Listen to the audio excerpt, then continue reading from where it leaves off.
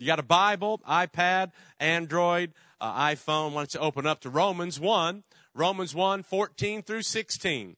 Romans 1, 14 through 16. We'll read this passage. Just be familiar to the Wednesday night crowd. Come on, you guys are the Bible hawks. You guys know the word inside and out. Come on, you probably got Hosanna music playing on at your house 24 hours a day. Come on, somebody. I know you all. Romans 1, 14 through 16. I'll read again, New King James. That's the kind of Bible I read out of. I think Pastor Mike reads Old King James. Since he's older than me, I read the New King James. Since I'm a little younger than him, this might be the last time I preach here for you, so we'll see. Only kidding, Pastor Mike. Verse 14. I am a debtor, Paul speaking, to the Greeks and barbarians, to the wise and the unwise. Verse 15. So as much as is in me, I am ready to preach the gospel to you who are in Rome also. For I am not ashamed of the gospel of Christ, for it is the power of God to salvation. For everyone who believes, for the Jew first, and also for the Greek. For you note takers, I encourage you to write some things down tonight. Let's talk about, in this portion of Scripture, what I'll just call the 3 I ams to live by. The 3 I ams to live by. In each of these verses, in verse 14, 15, and 16, Paul said something with the preface what he was going to say with using the two words, I am. The first I am we'll talk about tonight, as he says in verse 14, I am a debtor. Can you say that with me? I am a debtor. Then he says in verse 15, he says, I am ready. I am ready. Will you say that with me? I am ready. And the last one we probably know a little bit better. In verse 16, he says, I am not ashamed. Would you say that with me? I am not ashamed. Let's talk about the first I am. I am a debtor. I am a debtor. I want to read you a story, true story. It's a story about a village of Protestants who rescued Jews from the Nazis, of course, during the war. Here's the words. During the Holocaust in France, in a tiny mountain Huguenot village 350 miles from Paris called, forgive me for mispronouncing this if you know this better than I, Les Chambon, 5,000 Jews, mostly children, found shelter with 5,000 Christians, almost the entire population of the village. Defying the French government, which was collaborating with the Nazis, the villagers of Les Chambon hid the Jews in their homes for years. They provided the refugees with forged identification, provided education for their children, ration cards, and sent them to safety in Switzerland. The Chambonese were descendants of the Huguenots, the first Protestants in Catholic France. Having endured persecution in France, they were able to understand the plight of the Jews. Under the leadership of a young French pastor, André Trocmé, the people of Les Chambon felt it their duty to help the people in need, never considering their actions heroic or dangerous. The writer says that they felt it was their duty. Let's say it in Romans 1:14 terminology. They felt indebted. Because they too were refugees at one time. They too understood persecution at one time. They too understood the power of fear, not knowing who would drag them out of a house. And so they were indebted to help somebody else. In context, the scripture in Romans 1:14, the Apostle Paul is saying he is primarily indebted to Jesus Christ. He lists in another one of his writings, he says, I'm the least of all the apostles for what I used to do, what I did to the Christians. I don't even call myself that. He was indebted. And then he lists exactly in verse 14 who he's indebted to really after the call of God in the person of Jesus Christ. He says to the Greeks and the barbarians, again, New King James, to the cultured and the uncultured. Amplified Bible says, both to the wise and the foolish, I have, listen to this, an obligation to discharge, a duty to perform, and a debt to pay. One more time. I have an obligation to discharge, a duty to perform, and a debt to pay. San Diego, where I live, very strong military presence, and probably several of you in the room served in the military. We honor you for that. But these words, obligation, duty, and debt, sure ring with a military type of tone. Serving others, laying down our lives, sacrifice, which probably we would all agree in the generation in which we live in right now, it seems like it's a missing ingredient, wouldn't you say? Paul says in another writing, he says, I become all things to all people if by any means I can save some. I sense a debt on my life that Jesus saved me. I was persecuting the church. I'm a debtor now, he says, not only to Christ, but I'm a debtor to humanity. I'm a debtor to people. That my job now is to lay down my life and serve people with what I have so amazingly been entrusted with. I want to encourage you and challenge you. And as I speak, I challenge myself. Do I still carry that burden? Do we carry that responsibility that we are debtors? I know that who we are in Christ. I know we're sons of God. I know we're heirs of God. I know Romans 5:17, we reign with him. I know we're the righteousness of God in Christ. But is there a side of our life that we still say, I'm in debt to Jesus for what he's done for me? I'm real passionate about the next generation, not only because I believe that the next generation always holds keys that we in the previous generation need to embrace, because we at one time, everybody in the room, we were that next generation. The older generation didn't understand you. Maybe some of you all grew up in the 50s and you started wearing T-shirts and rolling up your T-shirts and rolling up your jeans and having some 50s hot rod cars. Anybody out there? Huh? And your parents went crazy. And then Vietnam and other kind of things, and music changed and the lifestyle changed and believing and yet all the while we owe it to the next generation. And we need to be indebted not only to the previous generation, but we need to have a debt in our lives to give the next generation Jesus Christ. Not just content that we've got it. I've got 4 kids. I think I've told you before. My youngest is my baby now is gone to college. She's 18. So 18 and 21 son, Jude, and a 26-year-old daughter, Brittany, who's married, and a 28-year-old son, Michael, who's married. So I've got 4 children. I've got 3 grandchildren now. And I'm just thinking as I'm holding my grandchildren, just, 4-month-old little Taylor, like, what's the world going to be like when you get to be a little bit older? And just praying, indebted to God that we need to put the gospel in this next generation.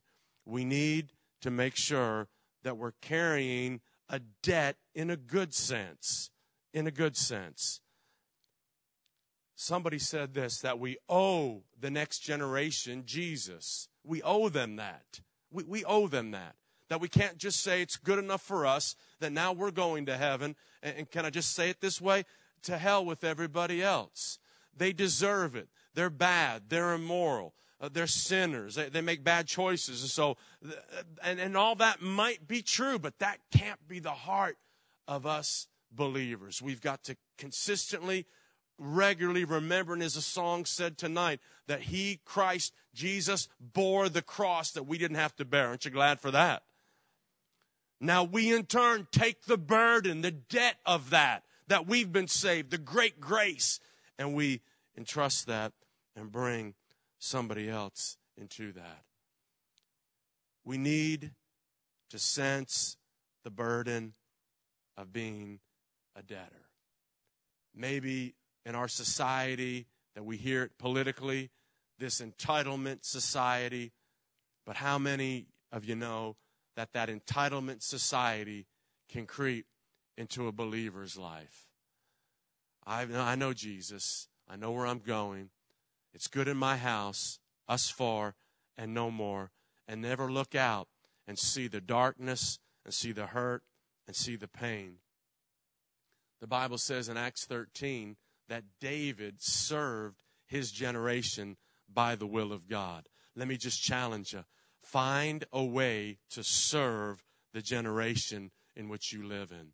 Find a way to use your grace, your talent, your ability, the gifting inside you that God's given to you, and find a way to serve this generation. I'm so glad. I was raised in a Christian home. I'm so glad for the heritage that I've got. Me and my two brothers were all just 1 year apart, and almost drove my mom crazy. And I was born in 1960, so I kind of came through some crazy stuff. We lived up in the Northeast for years and then moved down to Tennessee.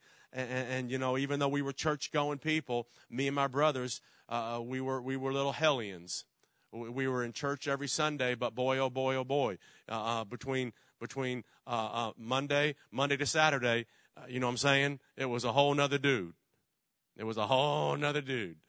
And so the rules at the house when we got to be teenagers, parents, let me give a shout out to you the way my daddy did, is that if you're living in the house, you're coming to church. There is no question. If you don't want, then there's hit the door. And so we would come to church, and it's amazing when you just get people in the atmosphere of the church, right? Come on, so get people kicking, dragging, get them here. Get your kids here, because the Spirit of God will get touching them, talking to them, and in that environment, as a 20-year-old guy, I found my life just completely turned back towards Christ, and that's been 35 years now. So I'm passionate about people that sense a burden and a debt, that I'm a debtor to pass on what Christ has been so good to give me. Don't keep it to yourself. Don't keep it to yourself. Paul asks the Corinthians an amazing question. These group of people that had gifts of the Holy Spirit in operation. They had all kinds of things that were going on. He asked them this question in 1 Corinthians. And what do you have that you didn't receive? What do you have that you didn't already receive? Everything in your life has been given to you by the gracious goodness, generosity of God. Can you say amen to that? So you and I have received it. We didn't work for it. We didn't earn it. We definitely didn't deserve it. How about that? Yeah. So since we didn't work for it, earn it, or deserve it, we've just received it. Then now God is saying, sense a healthy indebtedness to then work that grace and talent and ability and pass it on to somebody else. And watch God multiply your efforts, and watch God's kingdom be expanded, and watch you and the will of God and the purpose of God for your life bloom more and more and more. Paul uses the same terminology in the book of Romans, where he talks to them about a church, and even what Mark said earlier tonight, just concerning giving. Notice what he says in Romans 15, 26 through 27. For it pleased those from Macedonia and Achaia to make a certain contribution to the poor among the saints who are in Jerusalem. It pleased them indeed, and they are their debtors. If the Gentiles have been made partakers of spiritual things, their duty is to also minister to them in material things. Amazing. Amazing. This just sets the record straight for me and gets my heart right concerning giving, and I hope it does you too. I know I'm talking to the Wednesday night crowd, so I believe you all get this. But he says that it pleased them indeed. They are, verse 27, they're debtors. If they've been a partaker of spiritual things, their duty is to minister in material things. Duty, just words that when it comes to church, maybe we don't want to hear about. Duty, obligation, debt. What you talking about? I came here live under grace.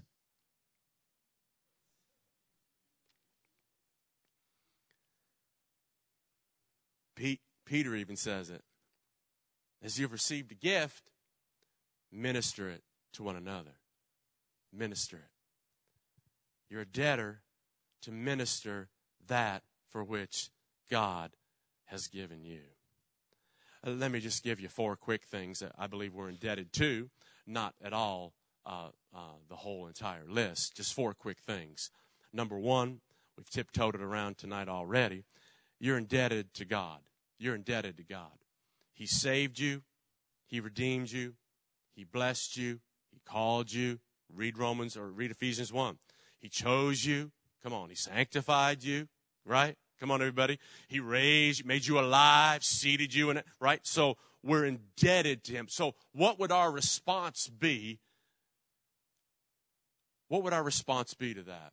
I would say our response would be something like, I need to sacrifice my life. I need to take up my cross and follow him. I need to now use my life for him since he saved me and gave me eternal life. We're indebted to God. I believe, just secondly, just kind of going down a little bit of a list, we're indebted to our parents. We're indebted to our parents.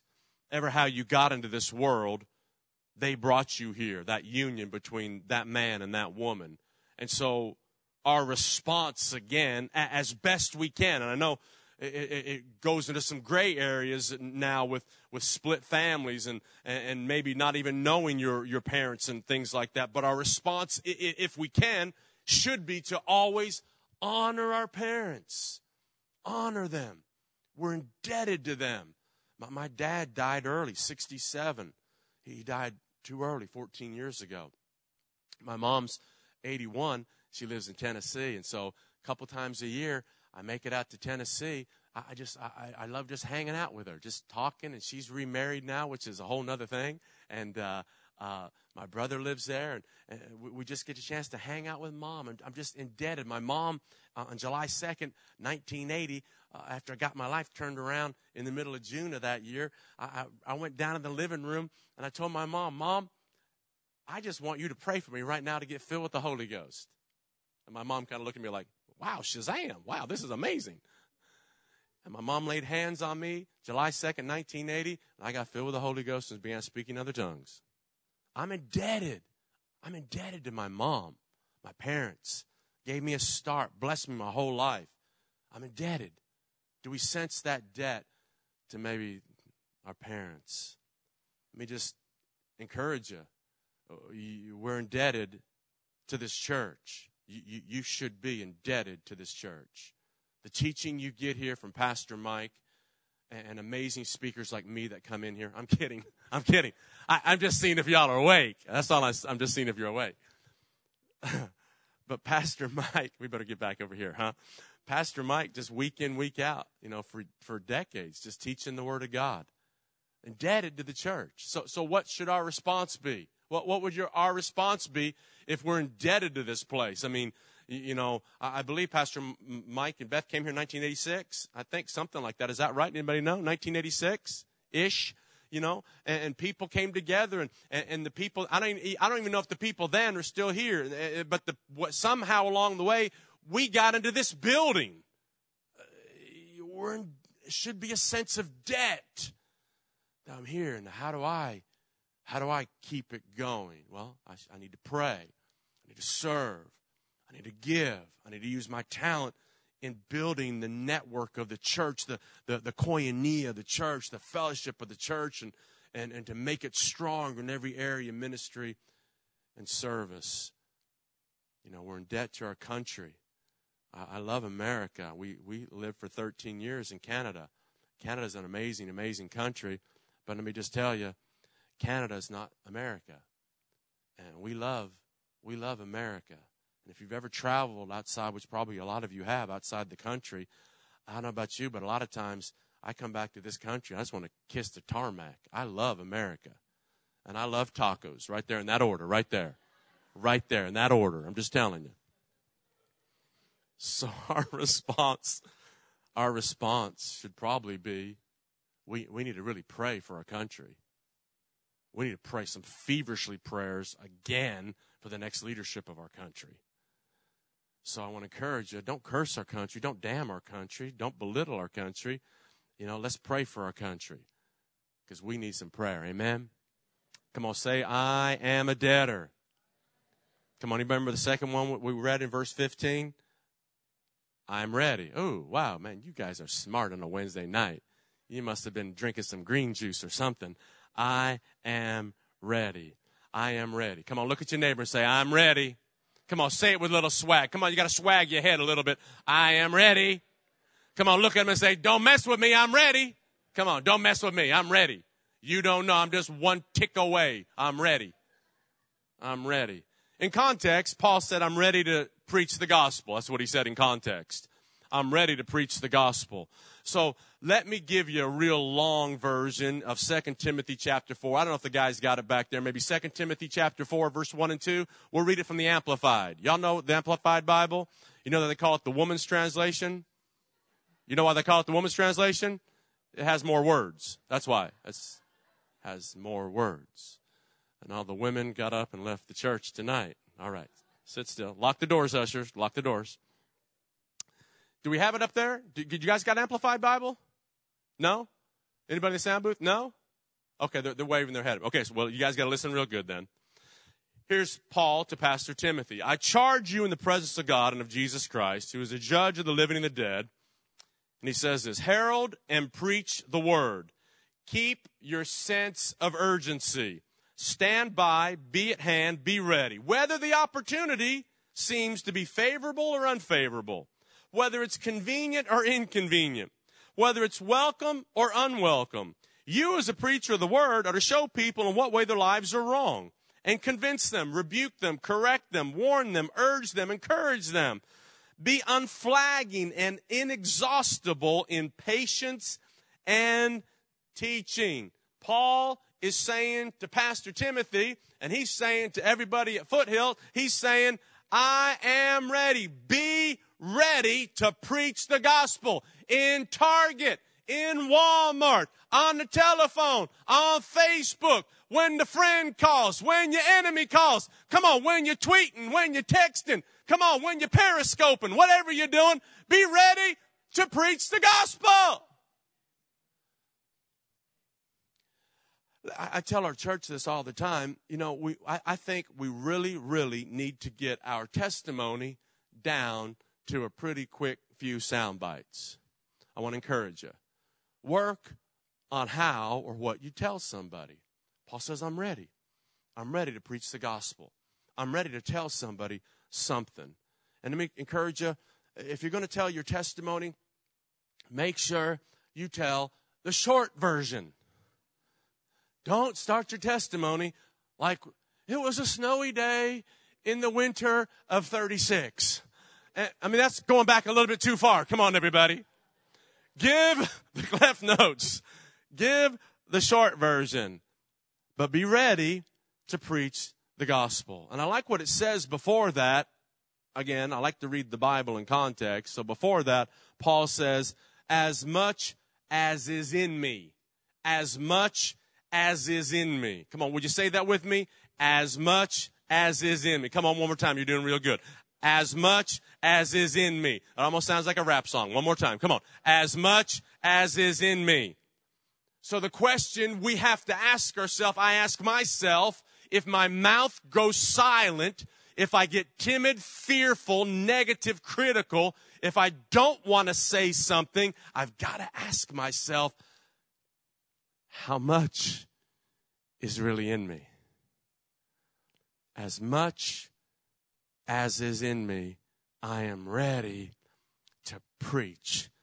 Inspired word. Not teach, explaining, not everything detail. Preach, proclaiming. To proclaim how good Jesus has been to me. Tell somebody something good that Jesus did for you. I am ready. Come on, I'm going to tell everybody for the next 3 days, I got a $10 In-N-Out coupon from Foothills. It was amazing. I'm here to testify. I'm here to testify. Jeremiah said, I can't be silent because it's like fire shut up in my bones. Any fire in your bones out there tonight? Come on, any fire in your bones? Yeah, all right. Like fire in my bones. Shadrach, Meshach, and Abednego, preaching before the king. We're not going to bow, and we're not going to burn. Acts chapter 2, Peter, on the day of Pentecost, preaching after he gets filled with the Holy Ghost, and 3,000 people get born again in chapter 2. In chapter 3, after that guy at the beautiful gate gets healed, Peter and John are preaching, and Pete's preaching again. And 5,000 people. 5,000 people at his second sermon. How many know if 3,000 people get saved in your first sermon and 5,000 people get saved in your second sermon, your head's getting kind of swollen? Come on, somebody. Pete's feeling it. Pete's feeling it. In Acts chapter 8, we got a guy named Philip, and he goes to Samaria and preaches Christ to him, and there's signs and wonders and miracles and great joy to the city. And then God gives him an assignment. It says, go to the desert. And he goes out there, and y'all know the story. There's that Ethiopian eunuch, right? And the Ethiopian eunuch is in his chariot, and the spirit, I can't remember either, a spirit or the angel, the Holy Spirit or an angel told Philip, go catch yourself to that chariot. And Philip ran. Come on, he didn't shuffle. Come on, he didn't have to pump up. He ran to the chariot. And as he's running to the chariot, come on, I don't know if the chariot's still going. He's running to the chariot. A chariot. Horse's chariot. Do you get the picture? He's running to the chariot like Usain Bolt. Y'all know Usain Bolt? Fastest man in the world? Okay, work with me tonight, everybody. Okay, it's Wednesday night. Just laugh with me even if you don't get it, right? Okay. He ran to the chariot. And when he finds is the Ethiopian eunuch has been to Jerusalem, listen to me, he's been to Jerusalem and heard some things, but he's still got questions. And he's reading from the scroll of Isaiah, and Philip hears him reading out loud. And he says, who's this talking about? This man or another man? And from that text, Philip preaches to him Jesus. Guys, you can go outside and tell somebody what amazing fall weather. And just with that opening, you can probably preach Jesus to them. Let's be ready to tell everybody about the hope that lies within us. Come on, everybody. Let's be ready. Acts 27, y'all know the story.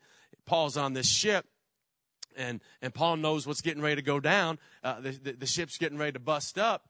And he says this in Acts 27, starting in verse 21, men, you should have listened to me and have not sailed from Crete and incurred this disaster and loss. And now I urge you, take heart, for there'll be no loss of life among you, but only of the ship. For there stood by me this night an angel of God, whom I belong and whom I serve, saying, do not be afraid, Paul, for you must be brought before Caesar, and indeed God has granted you all those that sail with you. Therefore, take heart, men, for I believe God that it'll be just as it was told me. What's he doing? He's preaching. He's ready in the middle of a storm, in the middle of uncertainty. He is still ready. You don't have to have your life all together, and you don't have to have 1.8 million in the bank and have your 401k all ready and have everything sweet in your home and in your marriage. You just have to be ready to preach the gospel every single day. Because we're never going to have it all going on, because we're all still works in progress. Can you say amen to that? Man, Paul and Silas in prison, and the prisoners hear him. They hear him singing and praising God. Hear him singing and praising. They're preaching, they're singing, they're praying, they're worshiping. That tells me that people all the time are watching me, are watching you. Your family's watching you. People at work are watching you to see what you really believe when the pressure's on. John 4, we'll move on, but John 4. The Bible says Jesus was weary from his travel, and he goes and he sits by a well as he sends the boys into town to buy some food. He's weary. God in flesh was weary. But a woman comes up. A woman. And Jesus knows this woman needs a word. And begins a dialogue. And from that dialogue, the woman's penetrated, her heart's penetrated. She goes back to town and she tells everybody in town, could this be the Messiah? And they all come out and they hear Jesus. And amazing work went on in that town that Jesus actually stayed 2 more days. 2 more days. He preached the gospel even when he himself was weary. I'm a debtor. I'm a debtor to lots of things. We're debtors. We need to be ready. We need to work on what God's telling us to work on. We need to be reading the Word on a regular basis. We need to be in prayer. We need to pray in the Holy Ghost that God gives us a God word for people around us that we know of, or even people that we don't, because God will give you a word of wisdom or a word of knowledge. He'll give you something to give to somebody. Again, as your heart's open to that. And then lastly, Paul says, I am not ashamed. Would you say that one more time? I am not ashamed. Again, in context, he says, I'm not ashamed of the gospel of Christ, for it is the power of God to salvation for everyone who believes, the Jew first and also to the Greek. Somebody said this. I didn't say this. Somebody said this. The only part of the gospel that'll work for you is the part you're not ashamed of. You're not ashamed of. The gospel is the power of God. And Paul says, I'm not ashamed of this gospel. I'm not ashamed. I'm not going to be bashful. I'm not going to be timid. I'm not going to tiptoe around the corner. If somebody says, do you believe this? I'm going to jump right in the middle of that. I don't care if it costs me imprisonment. We read in 2 Corinthians all the things he went through, so he pretty much didn't care what would happen to him for preaching. And I'm not saying preach at work where you have the propensity or chance to be fired, but I'm saying look for ways where you just say, I refuse to be put in a corner. I refuse to be shamed. I won't be shamed for being a servant of Jesus Christ. It's kind of like blind Bartimaeus. Remember that story, Mark chapter 10? Blind Bartimaeus, he's got a right to beg. He's on the street corner, alms, give me something to eat, give me some water, give me some money. And he hears that it's Jesus coming by, right? And so he just gets he evidently heard about Jesus, and he just screams all the louder. And all the people come down, shh, shh, shh. Don't be shushing somebody who needs something from Jesus, right? Unashamed. Not bashful at all, not timid at all, not backward at all. He cries all the louder, have mercy on me, son of David. Wow, Jesus stopped. Something about somebody who's unashamed, I think, just stops heaven, stops Jesus in his tracks. T.L. Osborne, who's a great missionary statesman, gone to heaven, he said this. He was in a meeting and people were crying out, oh, Lord, give me more power, give me more power. He said, those people don't need more power. They just need more gospel. The gospel is the power of God. It says about the disciples after that story we read in Acts chapter 3 with Peter and John when that man got healed at the gate called Beautiful. They threw him in prison, Acts chapter 4, and kind of interrogated him, if you will. And the Bible says something very, very interesting concerning these guys. It says when they saw, Acts 4:13, when they saw the boldness of Peter and John and perceived that they were uneducated and untrained. Come on, there's still hope for me, right? Uneducated, I know what y'all were thinking. Uneducated and untrained. They marveled, and here's what it says, and they realized that they had been with Jesus. Can I just encourage you, if you find your life not so bold, not so aggressive, and I'm not talking about nasty, I'm just talking about being able to speak up. I'm anybody like me, you ever leave a meeting or you ever leave an encounter with somebody and you go, doggone it, I should have said, and then have you ever been with somebody and they're just like, they got it?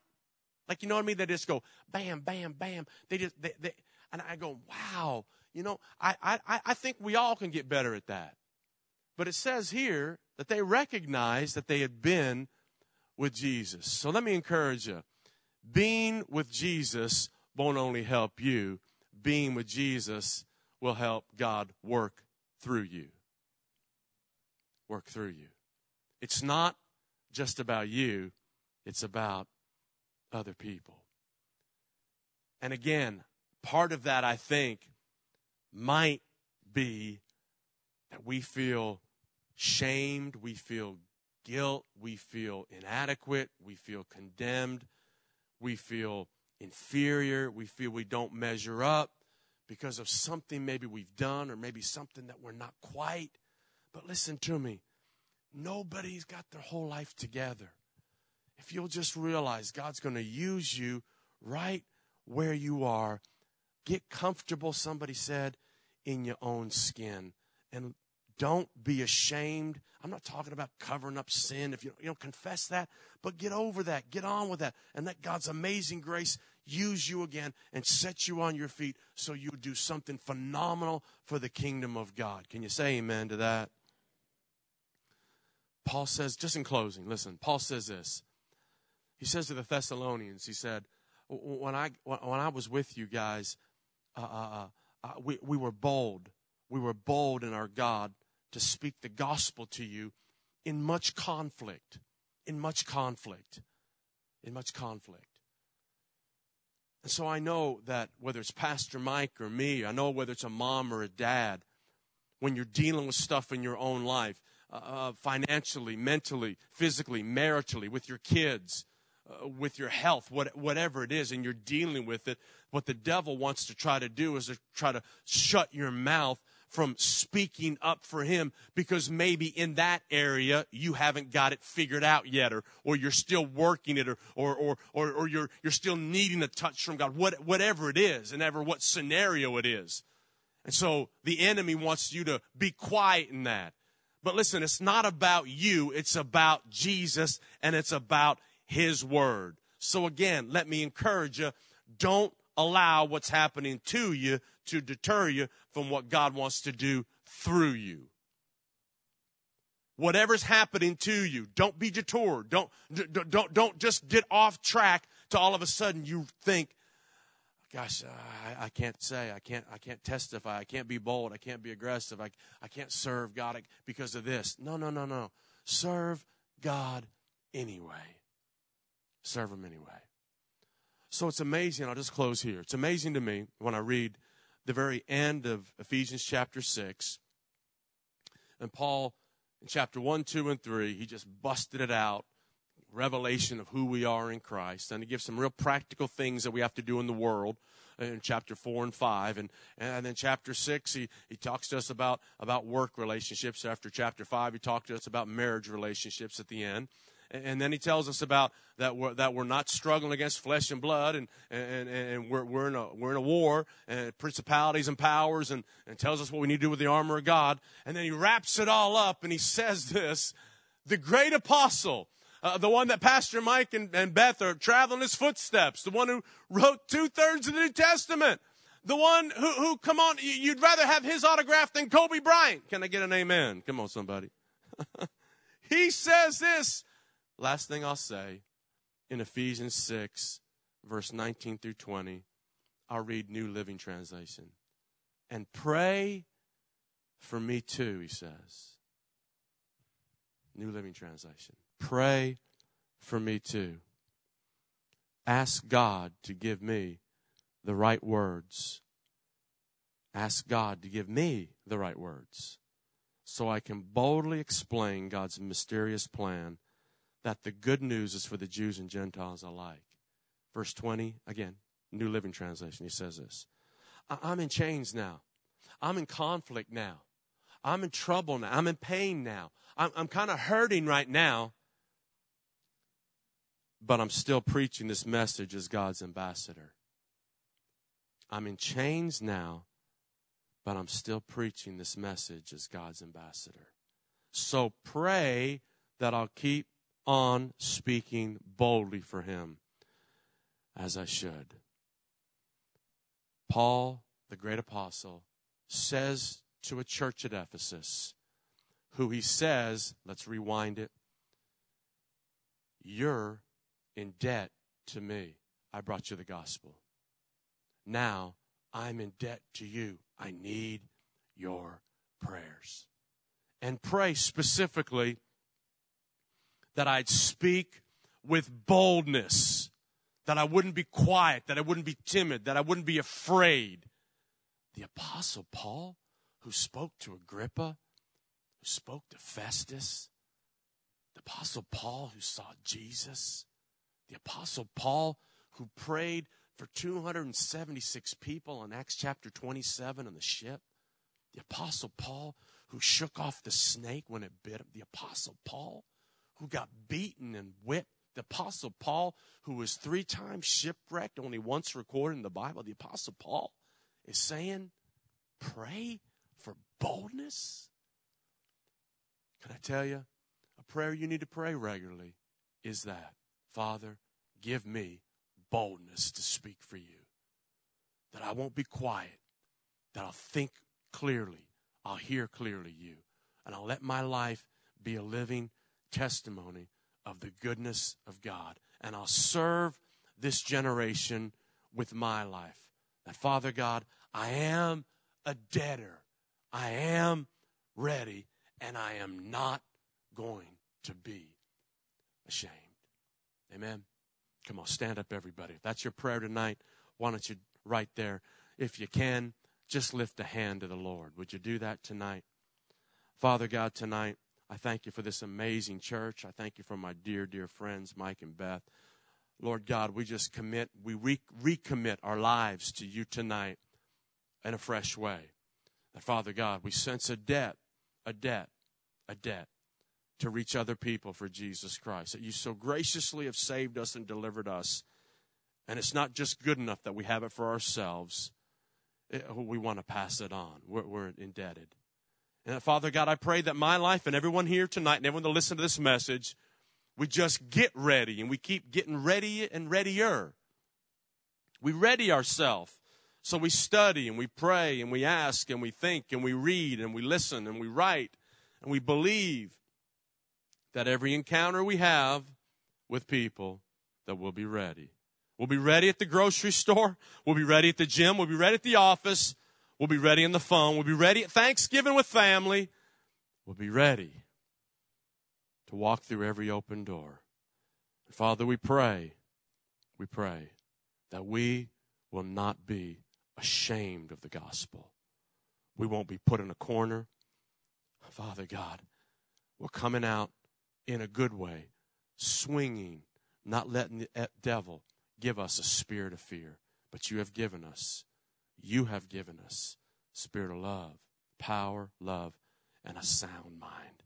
Thank you, Father God, for a sound mind to give a defense of the gospel. And Father, we thank you for boldness. I pray for this amazing church that in this season, Father God, that supernatural boldness comes upon this congregation. Every young person, every single person, single adult, every married couple, every senior citizen, Lord God, that has so much wisdom, Father, supernatural boldness comes in them, that it's like fire, as Jeremiah said, shut up in their bones. They can't be quiet. Not arrogant, not cocky, not conceited, but passionate, on fire believers. We prophesy it. We believe it. We thank you for it in Jesus' mighty name. Can you say amen and amen, amen?